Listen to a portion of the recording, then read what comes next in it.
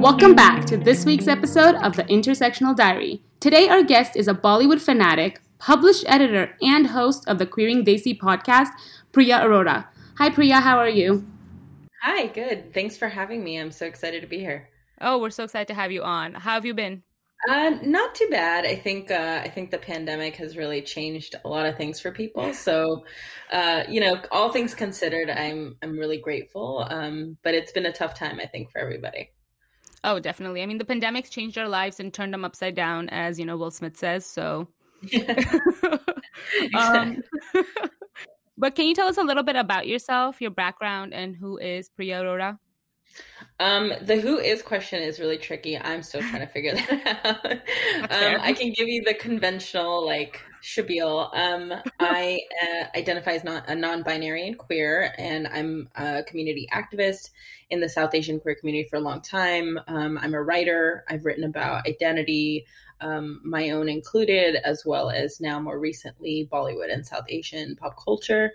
And I also work for a news organization as a social media editor. So I kind of wear a lot of hats, and that's not always easy.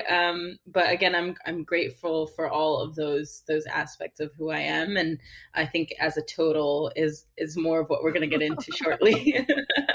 I mean, that's a lot of balls you're juggling there. How do you even manage your time with all of that?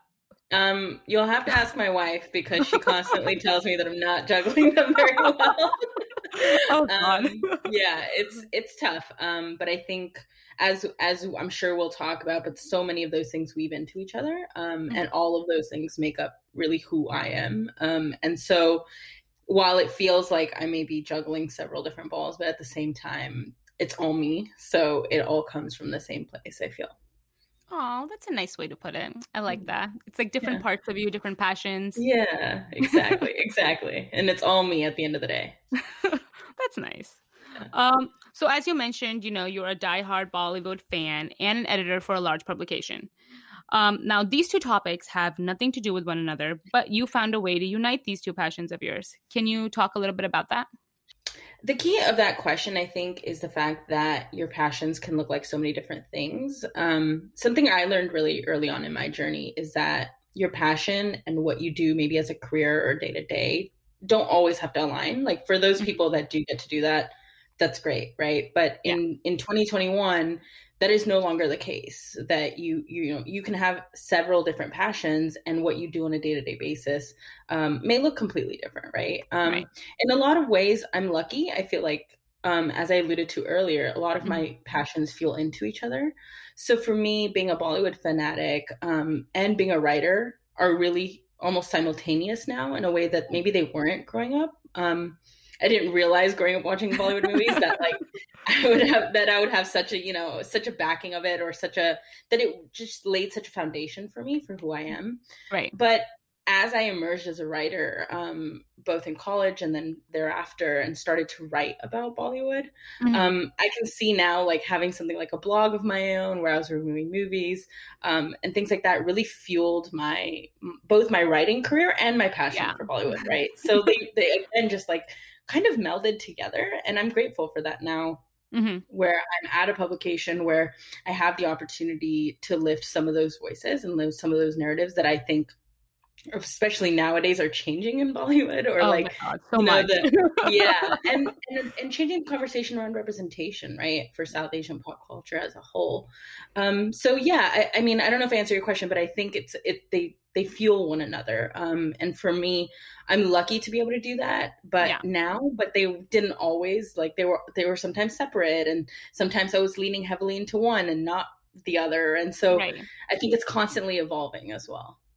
I mean, I like that you mentioned that there has been a change in Bollywood itself, because if you look at the old movies, like I'm looking at behind you, which is Kuch Kuch Hota and DDLJ, like nobody really, if you look back on those movies, it's cringy at this point, because nobody wants a Raj anymore. Nobody wants a whatever his name in the other movie was. And it just makes you think, like, it just shows you how much over time that the idea of what a significant other should look like has changed, and it's changed for the better, because I feel like people are now accepting the fact that we deserve more. We don't want somebody that's creepy chasing us on a train and makes us, I don't even know. I don't even want to get into all the movies because they're so cringy when I look back on it. Yeah. But I love that they talked about that. Yeah, I think that's a big change. Especially not only in a partner, but I think this is something I've written about as well. But Bollywood is kind of, in my opinion, has split into two. There's like a traditional Bollywood that still exists with like a Salman Khan, Akshay Kumar, who are doing their like typical, I'm a 50-year-old romancing a 20-year-old and doing all these action sequences that it's are creepy. Right, but audiences, you have to give due to like they're doing it because they're making money out of it, which means audiences are paying to see it, right? That's so I have friends that I'm like, how are you crazy about Salman Khan when you know everything that you do about him?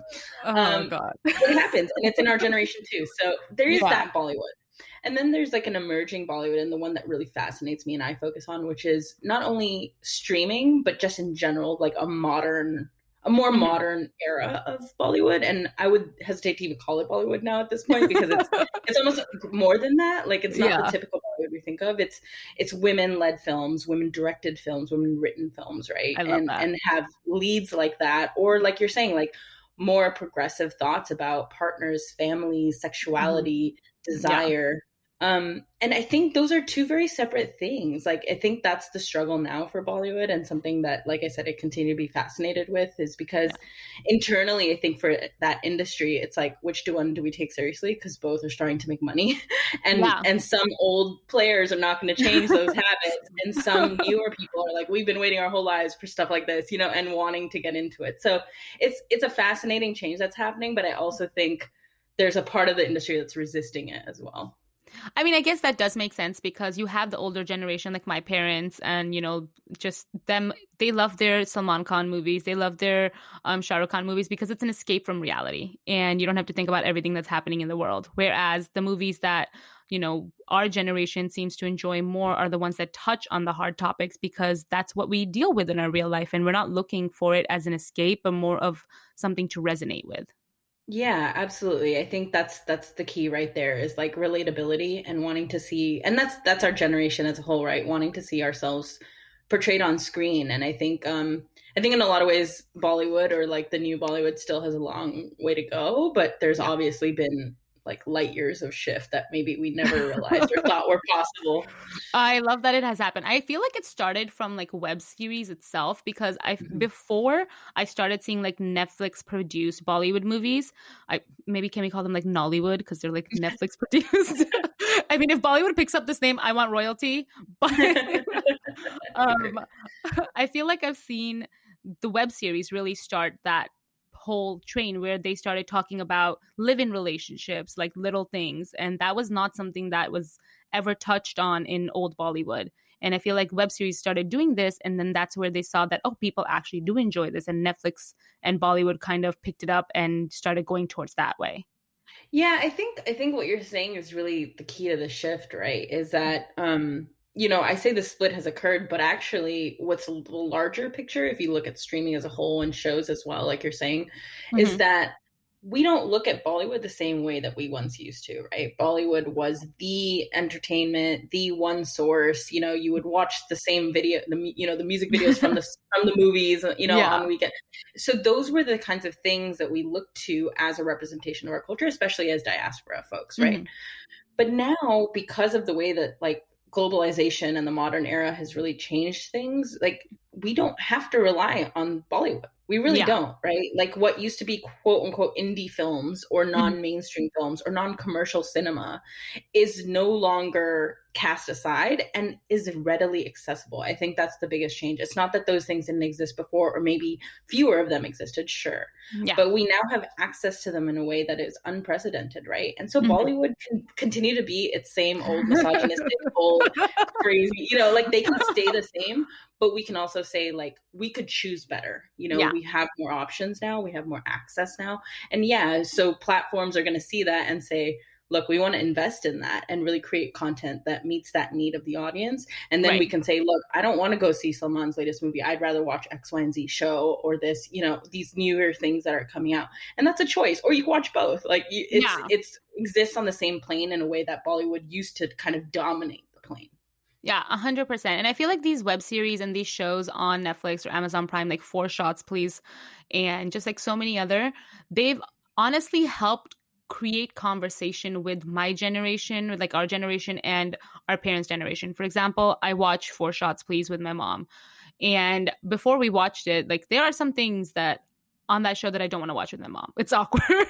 But like we sat there, watched it, and it actually led to conversation that I feel like we wouldn't have ever had before, because those are not just like those conversations aren't something that you just start from out of nowhere. Those are ones that you see on TV, and that's when you start talking about it. Especially my parents who immigrated from India back when like 1991 or something. So they still have the mindset that Indians are very conservative and, like women are supposed to like listen and all that stuff. And then they see these shows that show that that's not the case. And India itself has also progressed forward. And they don't see that in the Bollywood movies. So being able to see that and have that conversation, I feel like is helping not just the media industry, but it's helping our relationship and help close the generation gap between our generation and our parents' generation. Yeah, I absolutely agree. Another show I'll mention in that regard is Made in Heaven, which I also loved on Amazon. Yeah. It's a similar thing, right? You take a familiar premise like weddings or just female friendship, like Former Shots Please, like Yeah. and yeah, you're catering to a completely new audience. And I think the key here is not only a generation gap, which is so true. I think it's also diaspora, right? Not to center ourselves in the narrative, but like these platforms are doing so because they know that there's a global audience. We're all watching international shows. We watch K-dramas. We can now watch, like I watched, I forgot the name of the show, but the lead actress from I May Destroy You. Is that the show? Oh. She was in a South African series before. I know what you're talking about. Yes, oh, God, I can't remember the name. I know. So there was a South African series she was in before, and I saw it on Netflix before the newer show came out, and before If I May Destroy You came out. And I remember being like, wow, I never would have watched or could have watched like a South African drama or like something serious like that I would never have had access to or known about. We're watching things like Narcos. We're watching, like, these platforms are catering to a global audience. Now, that being said, what you're saying is so valid of like, what is the new generation in India and what are they, thinking, feeling, writing about, talking about? And again, to just uplift those narratives or invest in the content creation out of India and then say like, this is on blast and it's not just for Indians anymore, is really, really changing the game. Yeah, no, I 100% agree. Like these shows, especially like, for example, Little Things, right?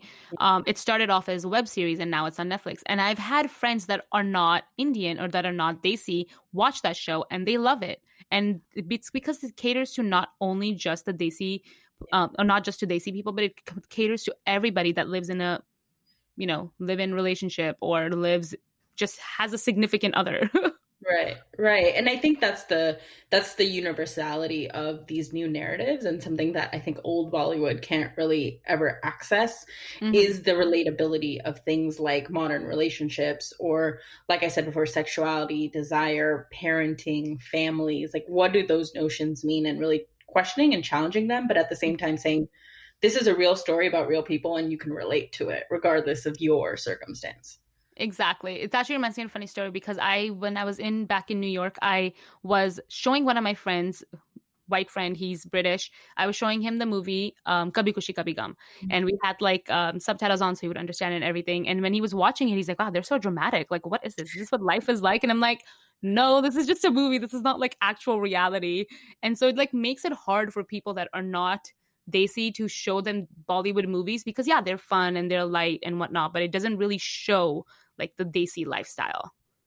Yeah, I think it's interesting to look at from that perspective, because in the West, there was always this perception of Bollywood as not only melodramatic, but these like grand musicals, which is so interesting to see the shift now when you talk about films out of India. You can't just call them, like I said, Bollywood films, but you can't also rely on the fact that there's like a foot tapping Punjabi or Gujarati track, or like that used to be such a crux of how it was known, widely. Oh, Bollywood, those big musicals with the beautiful costumes, and that's that's kind of, again, just that old notion. And so to break out of that and say, you know, we're not just, you can focus on costumes, you can focus on those songs and things like that, but the content now matters a lot more than it used to.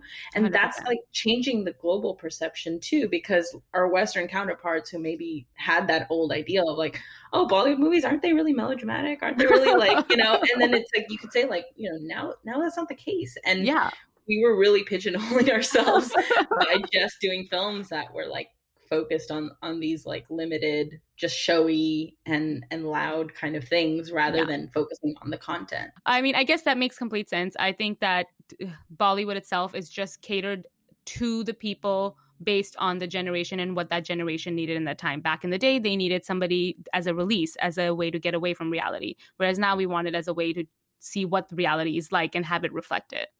So that's really a key thing. And I think that's why that schism that I've mentioned has happened, because there is a large segment of the audience that does not want to see realistic and painful things on screen, and they just want the escape. And so there is still a market for those films. And I think that's the challenge now, is how do you make realistic things also approachable or also not so dense.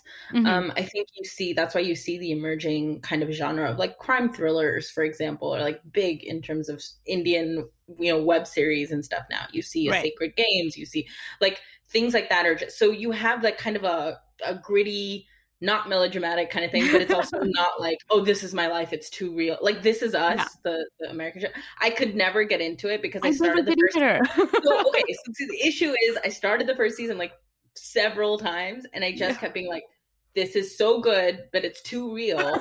And I like do not want to engage. Oh my God. I didn't get past the first episode 3 times. I watched the first episode 3 times. I kid you not. I just can't get past it. We're going to have a lot of people being like, how dare you? You need to watch this show. I'm prepared for it. I've heard enough. I've heard that it's good. I get it. It's too real. You know what I mean? I've heard people just start crying and bawling, and I'm like, maybe when I need a good cry, I'll watch it. But right now, I don't need a good cry. My life has done that for me. Totally. It's so true. Yeah. And I think that's the balance that's really hardest to achieve. And I think fictionalizing character, like I really liked Made in Heaven for that. They talked about queerness, for example, in a way that had never been seen before in Indian screens. And I think by externalizing it and making the character really compelling, even for queer folks or for myself, I'll say like, even though I saw like stuff that was relatable, it wasn't as painful because it was like, I'm so invested in this character, I can now externalize it and say the character is going through something, which is making me feel things, rather than saying, oh no, this mirrors my life and is bringing up my own trauma, you know? Right. That makes sense. Well, speaking of queerness, let's dive into that. Sure. Yeah. So you obviously are a host of the podcast called Queering Desi, and it has a very wide and loyal following. I being one of them. I love your podcast. It's actually one of it inspired me for this podcast. So thank you. That means a lot. But I do want to learn like why you started the podcast, how you started it, like the whole story behind it. Yeah, for sure. So I had been involved in the South Asian queer activist community for several years, first out in LA, and then I had moved out to New York almost a decade ago, and was really involved in a lot of activisty things, as you can imagine, whether it's like protests or, petitions and all the things that organizing kind of takes up in your life. And finding that community was really life altering and affirming for me. But the work itself after several years was really grueling and really took a toll on me. So I took a step back, and I, having been a part of that community for a while, had those connections and had that chosen family. But I also, on the career track, was studying to be a mental health counselor and wanted to work with queer populations and South Asian populations. Right. And I realized that my own passion for writing also, again, everything comes together, was really rooted in a fascination with narratives, right? I think so much of who we are as people is the story we tell ourselves.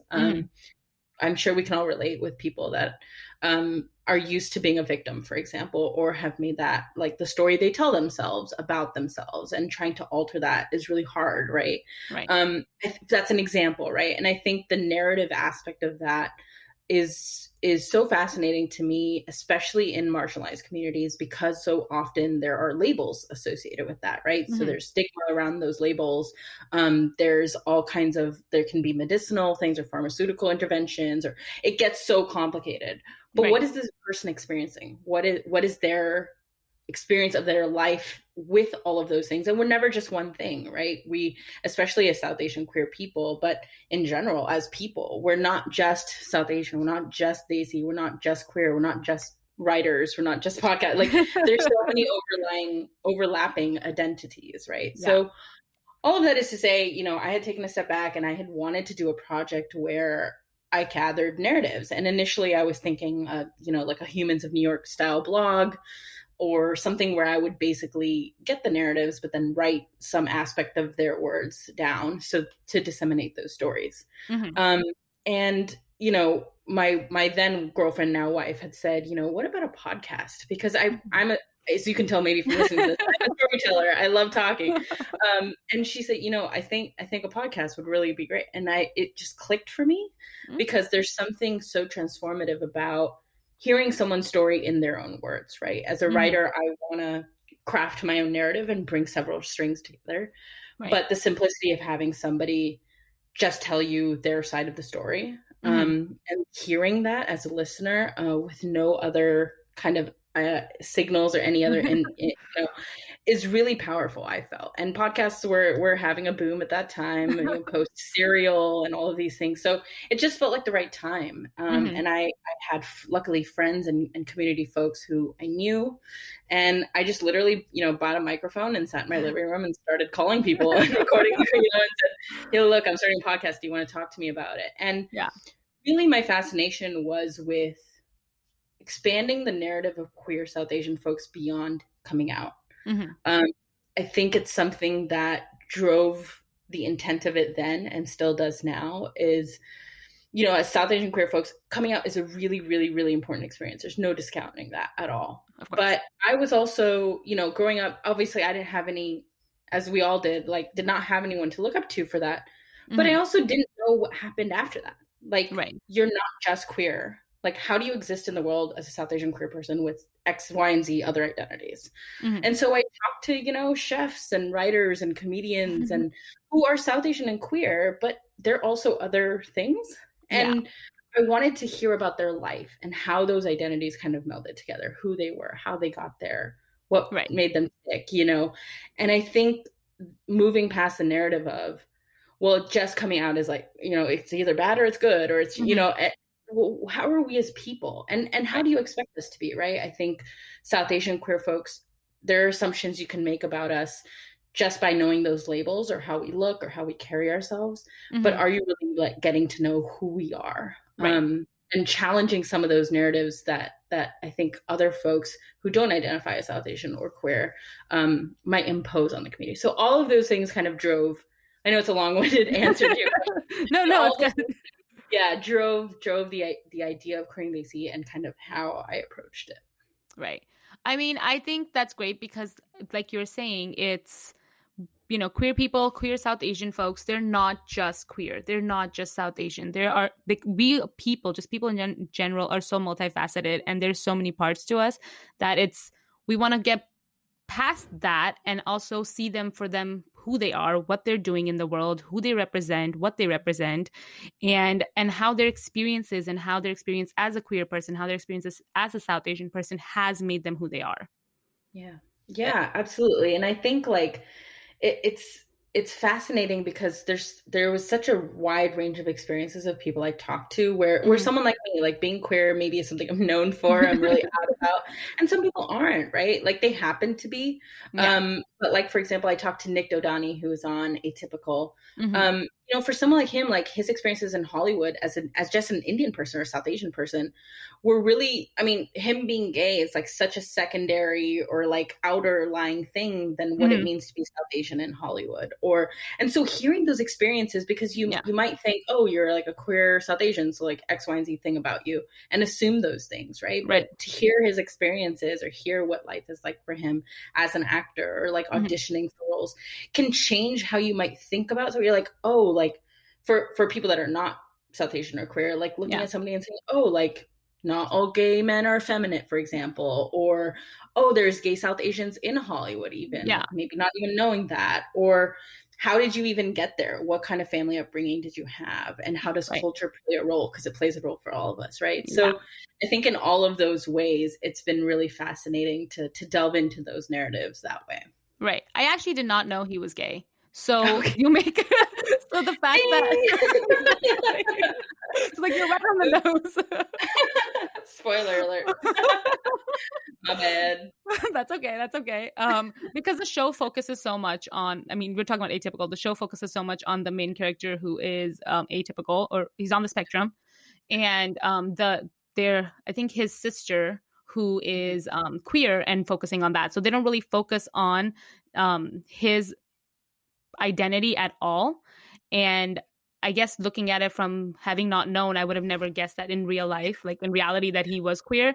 And it just goes to show that especially South Asian people in Hollywood, in Bollywood, play such a stereotype when it comes to queerness, that it's like, if you don't act like a certain way, then you're not queer. And I love that that's changing now. Yeah, and I think the problem also comes with the narratives. Especially, I mean, Hollywood is a whole different beast, but I would say Yeah. it's like very much rooted in the narratives that are being funded, written, like coming actually out. And I think Hollywood has a lot more work to do even in that regard. But yeah, that is something that like for example, that character in Atypical, Zahid, he's straight in that, Yeah. and so it's like, what does it mean for a gay guy like Neil Patrick Harris playing Barney Stinson? Exactly. How are we challenging assumptions then about who you are as a person and who you are as an actor? Mm-hmm. And then also providing an example, right, for maybe someone like you that didn't know that Nick was gay, like to just say like, oh shit, like I have a role model now, or I have someone that I know, like that feels like someone I know, and there's someone that I can look up to, and that, being gay doesn't define him either. And so it's kind of for me, like it feels like a win-win in that scenario, right? No, 100%. Like you see all these stars and you don't, like, I feel like especially recently, I don't know if you read this statistic, I think it was 1 in 5 or 1 in 6 Gen Zers identify as queer.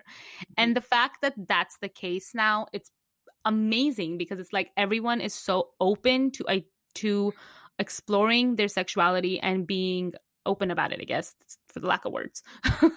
Yeah, no, I think it's fascinating. I grew up, not to age myself, but I grew up in an era almost when social media kind of didn't exist, or like Facebook was very limited. And when I was kind of coming into my own realization of my queerness, I didn't have the words for it. I didn't know what it was. But I was like, I like girls and there's something happening there. And I Googled gay Desi, because I genuinely did not know that like you could be both. I just had no idea that was possible. Yeah. And that was how you kind of accessed information. And of course, I found Desi Family, which is a blog based in India, that was kind of, again, really affirming for me. I started writing for them under a pseudonym when I wasn't out. But all of that is to say, I found some resources, right? Like even if they were limited. And I think now with the way that technology has shifted, the way that generations really have shifted, and the way that we're talking about this stuff, it's really opened a lot of doors. And I just want to say, even for me at that stage, like I stood on the shoulders of giants, because so many people had fought, especially in the South Asian queer community. I found out that there was such a rich history of those activist organizations that had been in the realm since the 80s, the 90s. And I sat there thinking I was the first one, and so, people had put in the work, and I remain ever grateful for that work. And again, I hope that like my work with Creating Desi like lays the foundation for other people, and that other people take it forward. If Gen Zers are now more comfortable identifying in certain ways, or those words now are more mainstream than they used to. Reclaiming queer was still new when I was coming out, and now it's so normal, right? So like language and those things shift with each generation, but I think it's so amazing to see. And I think we really owe a lot of gratitude to like all the people that have laid the foundation for that to happen. And I hope we recognize that, right? Like, I'm so proud of the newer generation for taking on some of these narratives that we couldn't, and the folks before me couldn't. But we build each generation based on like all the people that have done it before us. And it's been great to just see that progression happen. Exactly. Like the generation before us, the generation after us, everyone just paves a path to a point where this won't even be a conversation. Like I think I was talking to my sister about this, where I think this show that was taking place in like 2100 or something, but different sexualities, different genders, all that. It was just the norm. Like it wasn't like a topic of conversation. It's just how society functioned. Like it was just the part of life. Like the Yeah. same way as, you know, I can't even think of whatever this example is, but it's just, it was a part of life and there was no need to like identify as something or identify as something else just because everybody, I guess the normal was that you were queer, or not the normal, the default was queer and non-binary. And then from there you go on to express, okay, well, I'm straight, I am bi, I am lesbian, whatever the case is. Or same with gender, you know, you start at the default is non-binary and then you go out and express, oh, I am she, her, or a they, them, or a he, him type of situation. Yeah. And I Yeah, think, that's sorry, go so ahead. interesting. I think that's just the ability to even make that the foundation is kind of, it's kind of altering, life altering, I think. And I think the what's been great to see, not only as people, the newer generation kind of doing that, but forcing systemic change, right? Mm-hmm. To see like there's been recent news that the current administration in the US wants to add um a third gender, or like gender X, to Oh, wow. passports, right? Like That's that could awesome. happen, or that's on hopefully one of the things that can, like that's something that is just like, it could change things for people in a way, like without having to prove any kind of medical requirements. And I think that's like life affirming things for folks that have been around and been like, hey, we've been here, we've been trying for this. I Yeah. think making it the norm, or being able to normalize talking about it, also leads to like change, right? And there's people whose work it is that again lays the foundation for saying, like, now the system has to change to reflect the people and the Mm-hmm. society that has already changed. Right. Yeah. I do want to, one thing you had mentioned, reclaiming the word queer. Because I Mhm. remember when I was younger, the word queer was used in a derogatory way. Yep. And now it's used as a way to identify oneself if they obviously identify as queer. So I did want to know, how did that meaning change and when did that change happen? Like, how do you know more about that? Yeah, I don't know a lot about it, but I will say I think it's again just like work of like the folks before me. I feel like I came in at a time when queer was being reclaimed, and queer, Mm-hmm. like for me personally, I'll speak to my personal experience and maybe that'll help. But Mm-hmm. I knew that I was attracted to not just the opposite sex or men. Mm-hmm. And initially and this is my own biphobia and my own lack of understanding, but I initially identified as bi because I thought that was the only, I was like, oh, I like everyone, I guess that's what it's called, and I didn't know any better. Yeah. And eventually it was like, oh no, I exclusively like women, so I'm a lesbian. Mm-hmm. But I had had a history of dating men and being with men, and I didn't feel like, not that you have to only have had female experiences to be a lesbian. Right. I just didn't feel like the label fit. Mm-hmm. And so as I got involved in these activist spaces, as I learned the language that folks were using on the ground for themselves, Mm-hmm. I came across the word queer and I thought, oh, that makes sense, because that just felt like me. It just felt like I'm not the norm, and that's really all you need to know about that. You know what I mean? Like I didn't feel like it connoted anything about who it is exactly that I'm attracted to, or who I've been attracted to in the past, or who I could be. It was just like, I'm queer, I'm not like the rest of you, and that's what it meant for me. And yeah, I think it's a challenge. I think it remains a challenge in a lot of ways, because there are generations still alive who remember like it being derogatory, and there's generations like my parents, like when I started using that word, they were like, what does that even mean? Like, not only would they not have known gay or lesbian maybe, but like queer was like, it's like, what? That's what such is that a, word? that's such a weird word. What is that? Yeah. And I think that reclaiming process had already started by the time I had started to come out, but I think that was changing, and now it's so mainstream and so ubiquitous now.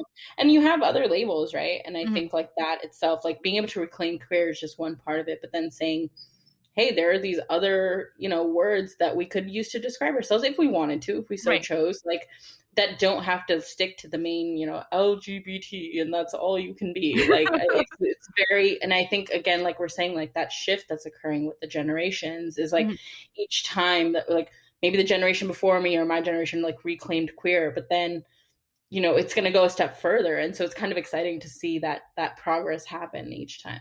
Right. I mean, I think the word queer, I love that word because first of all, it helps people fall into a bucket that people that need it, people that want to fall into a bucket but not aren't sure exactly what bucket they fall into, but they know that they fall into not straight. So Yeah. I feel like it really helps people express that and express that they are not straight without having to identify as either bi or lesbian or pan or whatever the case is, because they're still figuring themselves out. Yeah, and I think almost that generality of it really Hmm. helps. And I think it also pushes the notion that we're talking about, right? Which is that beyond labels, like it leaves it open-ended, but it starts to say, well, let's say like all of us are identifying as queer now. Like Yeah. that range of experiences then is super broad, right? We also Hmm. have to say then that, if a significant portion of people are identifying a certain way, then it's on us to not paint them as a monolith, but also say like each person's experience then with queerness or using that label is Hmm. so different. Right. That Yeah. makes sense. Yeah. You had mentioned earlier about the process of coming out, especially as a Mhm. South Asian. Yeah. So, can you share a little bit with us your experience about coming out and how you navigated that with yourself, your family, your friends, and just how coming out itself is not just like something that you see in like you see in a TV, like, oh, mom, dad, I'm gay, and then that's the end of that. It's like it's a whole process. Yeah. Yeah, I think, I mean, you hit it the nail on the head for me. I think my experience and what I again really brought to queering Desi and that mentality was that the Western narrative or the white narrative of coming out being a conversation and Mhm. it just being like, I'm going to sit you down. Here are the words I get to say, and you get it, and you either accept me or not. Yeah. Is so not true for a lot of cultures, a lot of non-white cultures, but Hmm. especially Asians and South Asians. Hmm. And I think what fascinates me is also there isn't a language for it. Like South Asia and India are so rich with the amount of languages and regions that we have. Right. And I think for me, the language was a barrier, not Hmm. because my parents don't speak English, they do, but like I said, if I bring the word gay or lesbian to them or bring the word queer to them, Right. it doesn't have a meaning really for them, or Hmm. not one that they understand or know firsthand, right? Yeah. And I can't sit them down and say, you know what, I'm gay, coming out of the closet. Like they don't know what that is. They're not going to have any bandwidth for that. And that was my experience, right? And I Yeah. think that narrative that it's a conversation, it's a one-time thing, and there's either acceptance or not is a myth. It's a Yeah. myth for a lot of people, but especially maybe for white people, it's like, I'm sure there's some white people who have that struggle too, but I hate that idea. And I don't know how that got normalized and kind of was the standard, but it wasn't true for me. And I don't think it's true for a lot of South Asians at all Hmm. of just coming out and having that be the case. It is a process. You come out all the time. I think I Yeah. still come out. I think for a lot of queer people, just walking on the street as who you are, dressed to the way you are, looking the way that you do, is outness, right? Right. And that isn't always safe. And I think for me, even now in South Asian spaces, there's a tendency to just be on guard of like, am I coming out in this space? Hmm. I'll give you an example. I went to a family friend's wedding a couple of Hmm. years ago, and it was the first time I'd kind of attended a wedding that was like not, I was like a family friend, but like my parents weren't close Right. with them. So just like the kids. So it was just like, I was close to this person and they were getting married. And so my parents weren't there, but there were people at that wedding that like knew my parents. Hmm. And I have short hair. I dress very masculine, and I was there with my wife. Yeah. And it was a very jarring experience to kind of come across people I had grown up with in South Asian spaces who knew me as some person or had an idea of me, Hmm. and then having to shatter that or change that. And at times it's uncomfortable, and at times it's not safe or it doesn't feel safe, and at times it can be fine and people don't care. Like I Yeah. think that's a constant process, and I think for my family especially, like I give them due credit and I'm Mhm. extremely grateful that they're supportive. That wasn't always the case, and like I mean they were accepting, but it was kind of, like I said, it just didn't have the meaning. They didn't Right. know what it meant. They were like, we love you, but we just don't know what this means. And Right. so that process, it takes years. And, I'm lucky enough that I could bring my future wife home. I'm lucky enough that I had a wedding and that they Hmm. were there. That's not true for most people, right? And I Yeah. think like, I'm grateful, but I also think like that's still evolving, like for them to like ask about her. Now we live in the same city as them. So like bringing her over, or it's all new. It's Right. all a process, you know? And yeah, I'm grateful and I'm lucky. And I know a lot of people, especially in South Asian cultures, don't have that privilege. But I also think that it is possible. Mm-hmm. There is possibility of changing the perceptions like we've talked about thus far of what does it mean, you know, Right. and who are you as a person. And I think them getting to know me as a queer person is not that different from just me being their daughter or being their child. And Right. I think it's the same for my wife. They just know her for who she is, rather than saying, oh wait, like who are you sleeping with, how do you, Yeah. you know, like it doesn't have to just be about that. And I think shattering that, or giving them the time and giving them the space, having Mm-hmm. those difficult conversations wasn't easy always as well. Oh, I'm sure. Yeah, it takes time. And I think like I give them a lot of credit for going through that, because I think for me, like I think someone said this to me when I first started coming out Mm-hmm. of, you know, I was frustrated. I was like, why don't people around me, including my family, like just get it? Like I Yeah. told them this is who I am. Like I've been out for years. I've been waiting to tell you. Now I am. Just get with it. You know, like why do I have to sit here and explain this stuff? Right. And someone said to me, and I say this now all the time to others, like when we come out to our parents, we may have already been out for however long. And we've had a process, right? I had Yeah. internalized homophobia when I started my journey. I had a lot of things I had to face. Mm-hmm. We expect that like that years of that work will just be like instant for our families, Right. and because we're there and we just like, you know, and to think of it as, well, their coming out journey has just started. Yeah. And to it shifted the way I thought about it, right? Of Mm-hmm. like, I'm maybe 6 or 7 years into this, but they're like on day one, you know what I Yeah. mean? I didn't start on day one with that understanding. I didn't start on day one with that language. Mm-hmm. So it takes work. It still takes work in South Asian spaces. I don't always, like I said, feel comfortable. But coming out is more than just sitting down and saying Yeah. it, or finding the words, or Yeah. explaining it in Hindi or whatever language you speak. Like it's so much more than that. And the more examples we can have of that, and that's why I do bring it back to Queen Desi, the more Mm-hmm. examples we can have of that is important, because, you know, on the show, I have had parents who've had their child come out to them as whatever, and how did they navigate that? How did Yeah. they, you know, there's an organization that like has, you know, Desi parents, and so like finding ways and finding community for our parents and our families is also really important. But that, all of that is to say, you know, it comes through to the work that I do now. Yeah. And yeah, coming out isn't just one thing. It's never one thing. So it's not like Love, Simon. I mean, yeah. I mean, can life be like that? I don't Oh God, know. that'd be great. Yeah.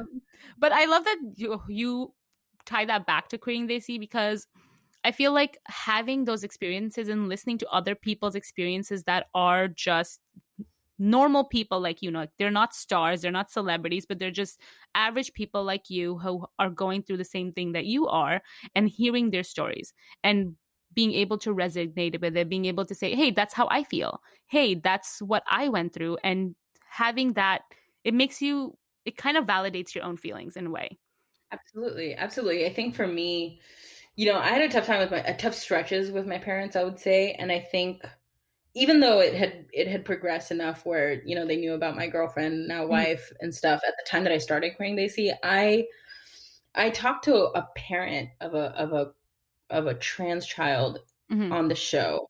And actually I've had two, but the second conversation I had with a parent was really illuminating and healing for me.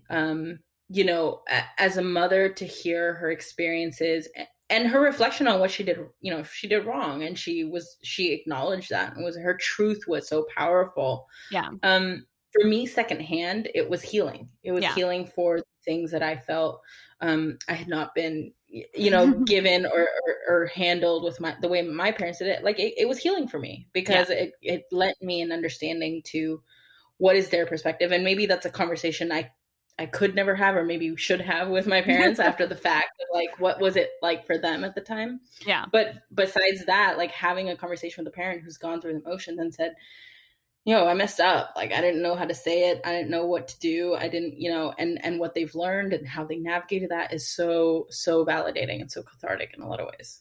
Yeah, I'm 100% just being able to hear someone else's story and hearing their side, especially you hearing other moms and dads' sides, is just like, oh, okay, well, that's probably what my parents felt. Or Yeah. maybe not, but this is nice to hear that it's not for them, we don't see their side, right? For them, Yeah. you just tell them that this is what's happening and then just expect them to be okay with it and move on. But like you're saying, coming out is a process to your parents, but for them, it's also a process because Yeah. they're quote unquote coming out to their family and friends as a child, having a child that is queer. And that's very different in the South Asian community, especially because of the whole log kya kahenge type of situation. Yeah, no, I think that's a huge part of it. And that's why I think examples like this really matter, but like pulp culture matters, right? Of Mhm. like, maybe an auntie or uncle has seen Former Shots Place or has seen Made in Heaven or has seen any number of the recent films that like address this, right? Like to just know, like I remember part of my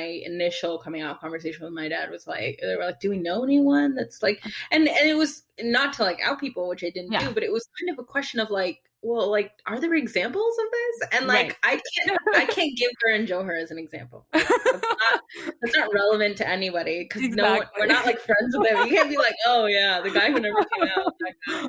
Like you want Basically. examples, yeah, you want examples in your community. They want to Yeah. know that they're not alone as well. Yeah. And I think that plays a huge aspect of it, the community as well, the Mhm. community acceptance. Like I think my parents were surprised by how non-eventful it was for their friends too. Like they Yeah. came to my wedding and the photos were everywhere and so like and people came and congratulated them and they were like, oh, really? Like we never told them, we never had a story, and it was like they were fine with it, which means Yeah. that like those parents had their own processes, whether their children went through it or they knew of people. And I think I heard recently on a panel, but I will reiterate that like we have to give our parents some credit. Like some parents are not with it, and I get that, and they may never be, Yeah. but some parents, if they do the work, can get there. Yeah. Yeah. Especially, I feel like South Asian immigrant parents, they are already dealing with so much change in their life. Just packing up and leaving from this country that they've known their whole life to this whole other country they don't speak the language. Like I've heard my dad's stories, and at times I laugh because I'm like, oh my god, that's so funny that that happened. But then I think about it, I'm like, wow, that must have been traumatizing for you when you like had to deal with not being able to speak English and people are making fun of you. Yeah. And it's I I think that's just going off of what you were saying. We do have to give our parents more credit because they're dealing with so much, especially in a time when things are so rapidly changing, and that when you talk to them about all of this, we just need to give them some time and some space to be able to realize what it is that we just talked to them about and let them deal with that at their own time, if that makes Yeah, sense. absolutely. And I think resources are key in that, right? I'll mention Hmm. that. I think now there are organizations. There's the one I mentioned, Desi Rainbow Parents and Allies. There are organizations, there are books now, there are examples, both Desi and non for parents, which is really, really helpful whenever they're ready, if they're ever ready. Yeah, I just really want to hone in on the intergenerational trauma aspect of it, right? I think that exists Hmm. already for the diaspora, no matter how or where they left and came to. Some folks came under much more traumatic circumstances, and some came out of their own volition. Hmm. But I think like that already exists for us as first generation or second generation diaspora children. But then to Right. add the aspect of queerness or transness is additional trauma, right? So not only for them, but for us. And so when we Hmm. come out, or when we think about coming out, or we think about our communities Hmm. accepting or seeing us for who we are, we have to Yeah. acknowledge like we carry that trauma and that history too. And I think I don't hear it talked about enough in the diaspora, I guess, and especially I think the Hmm. queer community is a little more well versed in some of these things, but like we carry generational trauma. We carry those things in Right. our body. We carry the histories, and we may not know that. We may not be aware of that. We may not be able to call it out or Hmm. deal with it in the manners that we need to. But I think like for us, like when we're coming out or when we're trying to deal with how do we navigate life as X, Y, and Z person with all our identities, we have to give Hmm. space and room for reflection and healing and be aware of not passing that to the next generation. Like that's our chance to like interrupt that cycle, right? And like the Hmm. more aware of it we are, the better we can do. And I think like Right. giving our parents that due credit is important as well for intergenerational trauma, because we don't know what they carry. And we don't know what, besides just, leaving a place or shifting their lives, what were their experiences before that? What were their parents' experiences? Mm-hmm. Like South Asian cultures are so rich in history, but we also have a deeply, deeply rooted in casteism and colonialism. Mm-hmm. And there's a lot there. And I think like we might say, oh, those things don't apply to us, or like maybe they don't, but those might be our privilege. Yeah, they might be our privileges saying that. They might be like, we have to be aware of those things at play when we're navigating queerness or transness, but just in general, when navigating how to deal with our parents and like trying to come from a place of understanding. Yeah, no, 100%. I remember me and my mom, especially during quarantine, we've had like a lot of time together because I've been home the past year. And so like we'll go on like a nightly walk, and she talks to me about her experiences growing up in India and when she first got her period and like when she first got married, like all this stuff. Like she shares all these experiences of hers. And I'm like, wow, that's so different from what I've experienced. Like my first period versus her first period, just like something so simple like that. There's such a huge difference between our experiences. And just to see that little bit of, just to see that difference in our lives, even though I'm her daughter, it really speaks to the fact that, okay, I need to take a step back and understand where she's coming from, because her experiences are not my experiences. Yeah. And the only way we'll ever actually connect is if I'm able to actually learn where she's coming from. Yeah, where she's coming from and what she's working through, right? Like I think being able to have perspective on it and talk about it, as I hope we will one day with our kids, like it's still healing, it still evolves. Like those things never go away, right? Like understanding where they're coming from, but understanding what they're working through too. Like that must be so cathartic, but also so difficult for your mom to share those things, I'm sure. Like I think like being able to have that understanding, but also understanding like that there's some processes still going on for them too, as they will be for us, the rest of our lives. 100%. I want to kind of shift the conversation a little bit into gender identity. Mm-hmm. So we've, as I was saying, 1 in 6 people, 1 in 6 Gen Zers are now identifying as queer, etc. But I feel like the more we're becoming more accepting of our sexuality, the conversation of gender identity has become a larger thing. So, and you yourself would identify as she/they. So can you tell us a little bit about that and what it means to identify as she/they, and how did you come to that realization? Yeah, I think it is so much of what we've been talking about. It's like that progression, right? Like even when I came out as queer, I didn't have the words for gender. I didn't do as well of a job separating sexuality and gender identity. I just didn't know any better. But I think as I became more and more confident in my identity and explored that, I became someone, like when I came out as queer, I had really long hair. I still, you carried purses and did my nails, and I was a lot more feminine, right? In a lot of traditional ways. But I started to explore that. I cut my hair. I started dressing more masculine. And I remember my mom asking, bless her, she was like, at one point was like, do you want to be a boy? Like, didn't understand what was happening, because she already knew I was queer, but like there was clearly something she saw that I didn't see at the time. And I was like, no, like that's not, first of all, that's not how that works. Like that's offensive. But like also for me and my truth, like, no. And that's still the case. Like I don't identify as transmasculine, but I identify as non-binary, because to me, I am at once both and at once neither. There are things about, my wife says this all the time, I have like a really high pitched laugh, and so sometimes she's like, oh, you're so girly, right? Like there's some aspects of me that are really feminine, and there's some aspects of me that are really masculine, and there's some that are neither, there's some that are both. I think the gender spectrum, or our understanding of it as being binary, is kind of the issue, and was the issue for me, because I thought, well, if not a girl, I have to be a boy, and that's not what I wanted to be either, and it wasn't my truth. But just being able to explore that or have the words for it was not something I had. I didn't know what non-binary was. If you listen to some episodes of Priya and Desi, I call myself gender non-conforming, which is like still true, but like was much more accepted at the time, and now it's non-binary. And I may identify something else tomorrow, right? But like for me, it's about the use of the pronouns. It's about saying that and acknowledging my past and my history and my being born as female, which I sometimes identify as, And also saying like, I'm also not that. So my preferred pronoun is they, but I don't force people to say it. I haven't had that conversation with my family. I don't need them to call me that. They can call me whatever they want, and people can call me whatever they want. Right. And I think for me, it's, if they call me they, or if they ask my pronouns, it's an acknowledgement of both my non-binary gender identity, but honestly my queerness as well, which I still consider it kind of as an umbrella for myself.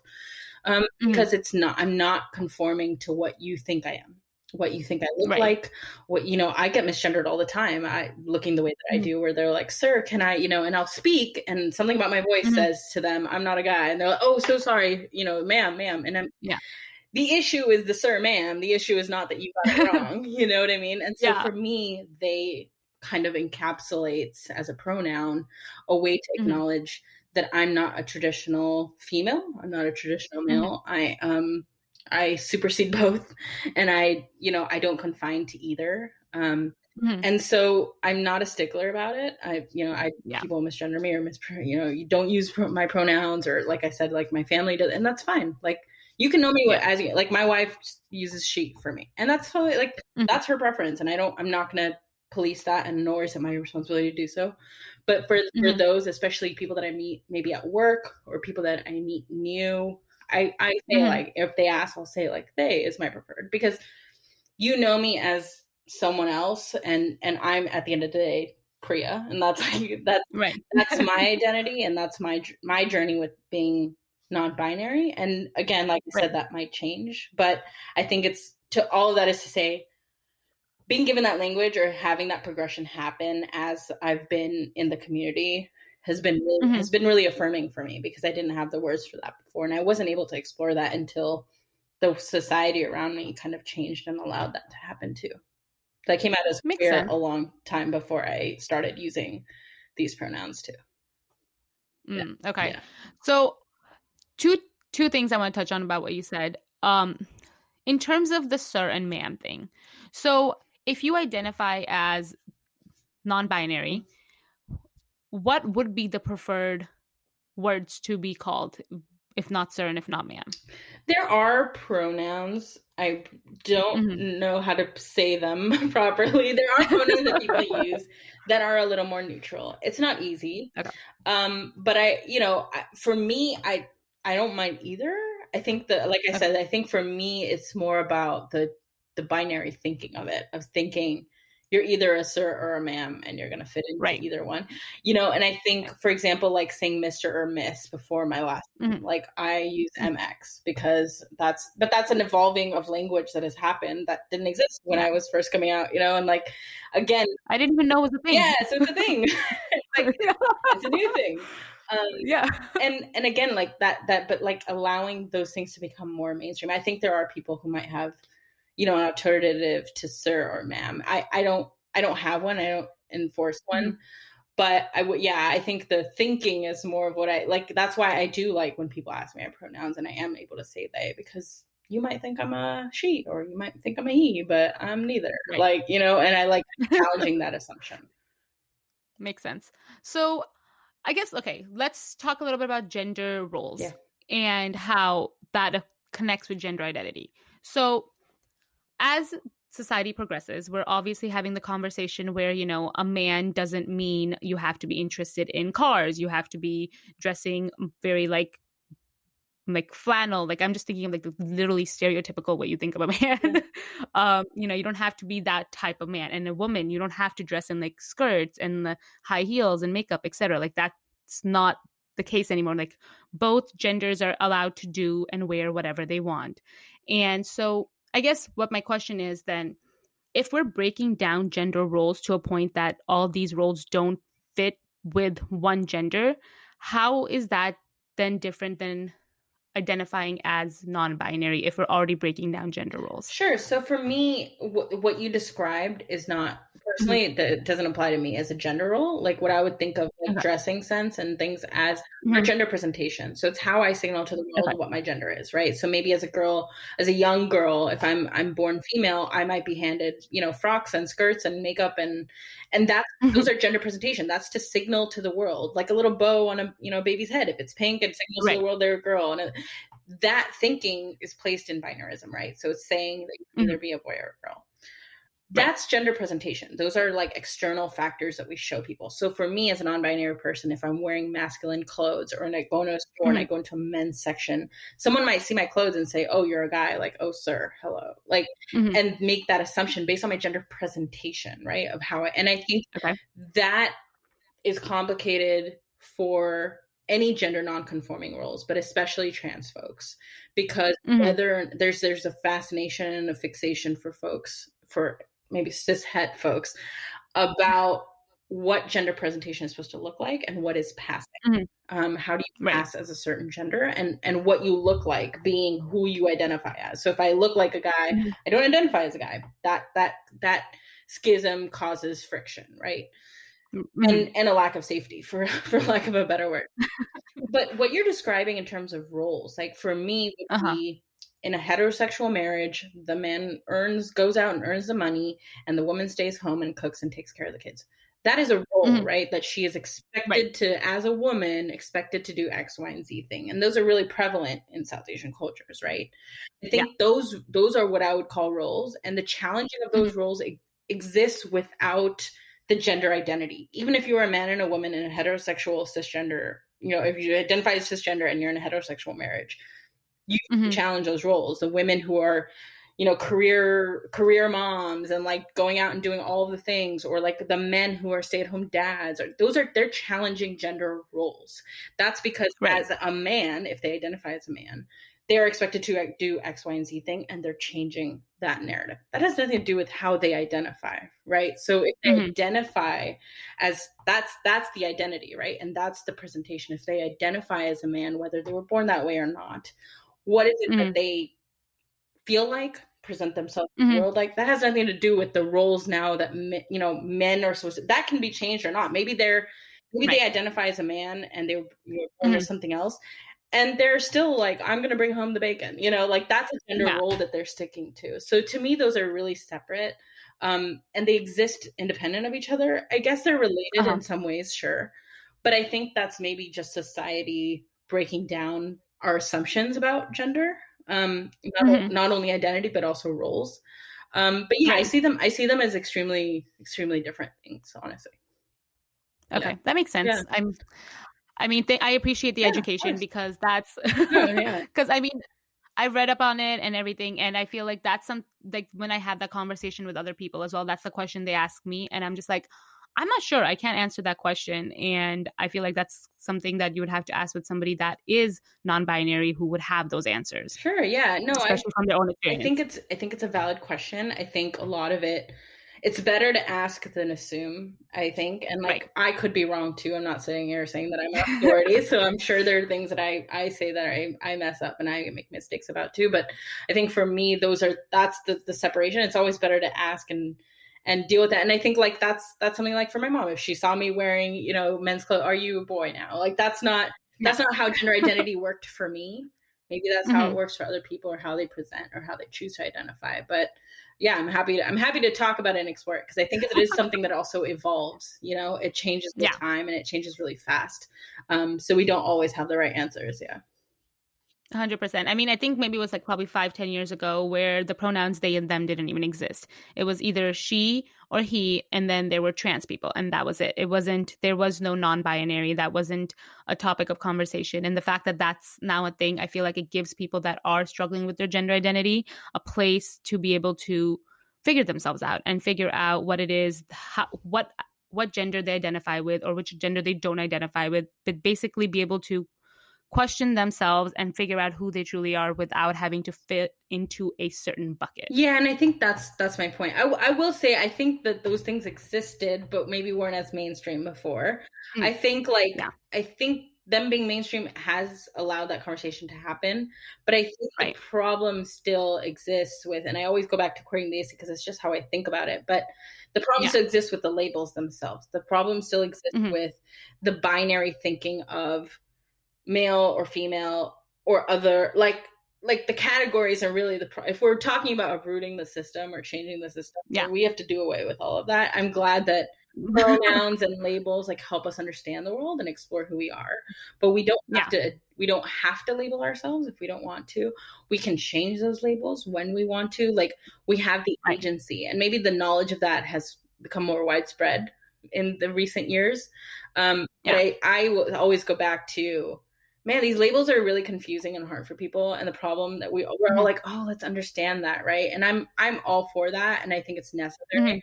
But I want to remind folks, especially listening, like, you don't have to label it. Like, the labels are actually like, let's keep perspective on the issue. Is that, like, people want to place us in buckets, like you're saying, being able to not place someone is the real victory here of, like, having it so mainstream and normalized, is saying, look, you don't have to identify a certain way. You can if you want to. And if someone is identifying as a certain thing, you might make assumptions about that person automatically. And why don't we get to know the person themselves rather than just the label? Yeah, that makes sense. I mean, I feel like we'll hopefully get to a time where the default will be that, where, you know, you don't automatically assume what their gender identity is just based on what you see. Yeah, absolutely. I do want to touch on a little bit of your activism, especially in the queer community. Sure. Can you tell us a little bit about what that entails and how you got involved in that? Yeah, I mean, I think, like, I stand, again, on the shoulders of folks that come before me, because there are just so many organizations, especially in the US, that I'm grateful for existing, but that are South Asian queer organizations that are really for queer folks and trans folks. Like, I think our chosen family is like a lifeline. And so knowing that other people like you exist can really just change things. And I think I owe a lot to those organizations. I didn't know they existed. My Googling, as I mentioned earlier, like, really proved fruitful and helped me find those groups. And I literally just started going and started to get involved. But I found that for me, getting involved was, again, just like, was affirming, because I felt like I was fighting for something, and I was fighting to create spaces for folks like me, maybe out of selfishness, because I wanted to see more folks like me. But in both instances, so in LA, I was part of Satrang, and in New York, I was part of Salga. Both of those organizations had existed for decades before I joined them. So being able to look at those organizations, what they had done, and then going to conferences, doing, like, you know, what might seem like boring to other people, but really fun for me, going to panels, going to events, learning from folks, exchanging ideas. And yeah, in some cases we were doing direct actions. We were, you know, petitioning the city or marching in parades, or, you know, in a lot of ways, like, our work centered around visibility. Like I said, just being able to show that we exist, but also saying, like, how are we improving our communities? How can we create spaces or safe spaces more at that for folks like us? And I think that that work has not only existed for decades, but is, like, the most core of it and will continue to exist. But yeah, I highly encourage folks to get involved. I think getting involved is in any aspect for any cause, right, is something that it's necessary for society to, like, kind of progress and improve. But especially for South Asian queer folks, like I said, like, having that community can be really affirming, and it's not just about party spaces, or, you know, like, Salga has like a monthly support group that has been around for decades, and, like, just vital resources, right, that, like, you really, even in a pandemic, like, need, right? And so like, supporting those organizations and their work continues to be really important for me, even though I'm not maybe on the board of these organizations anymore, but I still am so ingrained in what they do and fully support those efforts. Oh, I love that. I mean, I did not know about these organizations that you mentioned, but I'll definitely look into that, because that sounds amazing. I love that they have a support group, and I feel like there is definitely a need for places for people, queer South Asian folks, to go and just talk to people and other people who relate to them as well and are going through the same experiences that they are. Yeah, I think it's, you know, the needs of the hour have changed. I will say, like, it's harder to be a brick and mortar organization in this day and age, obviously still in a pandemic, especially during the pandemic. Now. I'll point people to the Queering Desi website. We have a resources page, and we have a list of community organizations. I built it out to be mostly US, but I've tried to figure out and name and link to other organizations in Canada and the UK and in South Asia as well, several outside of India as well.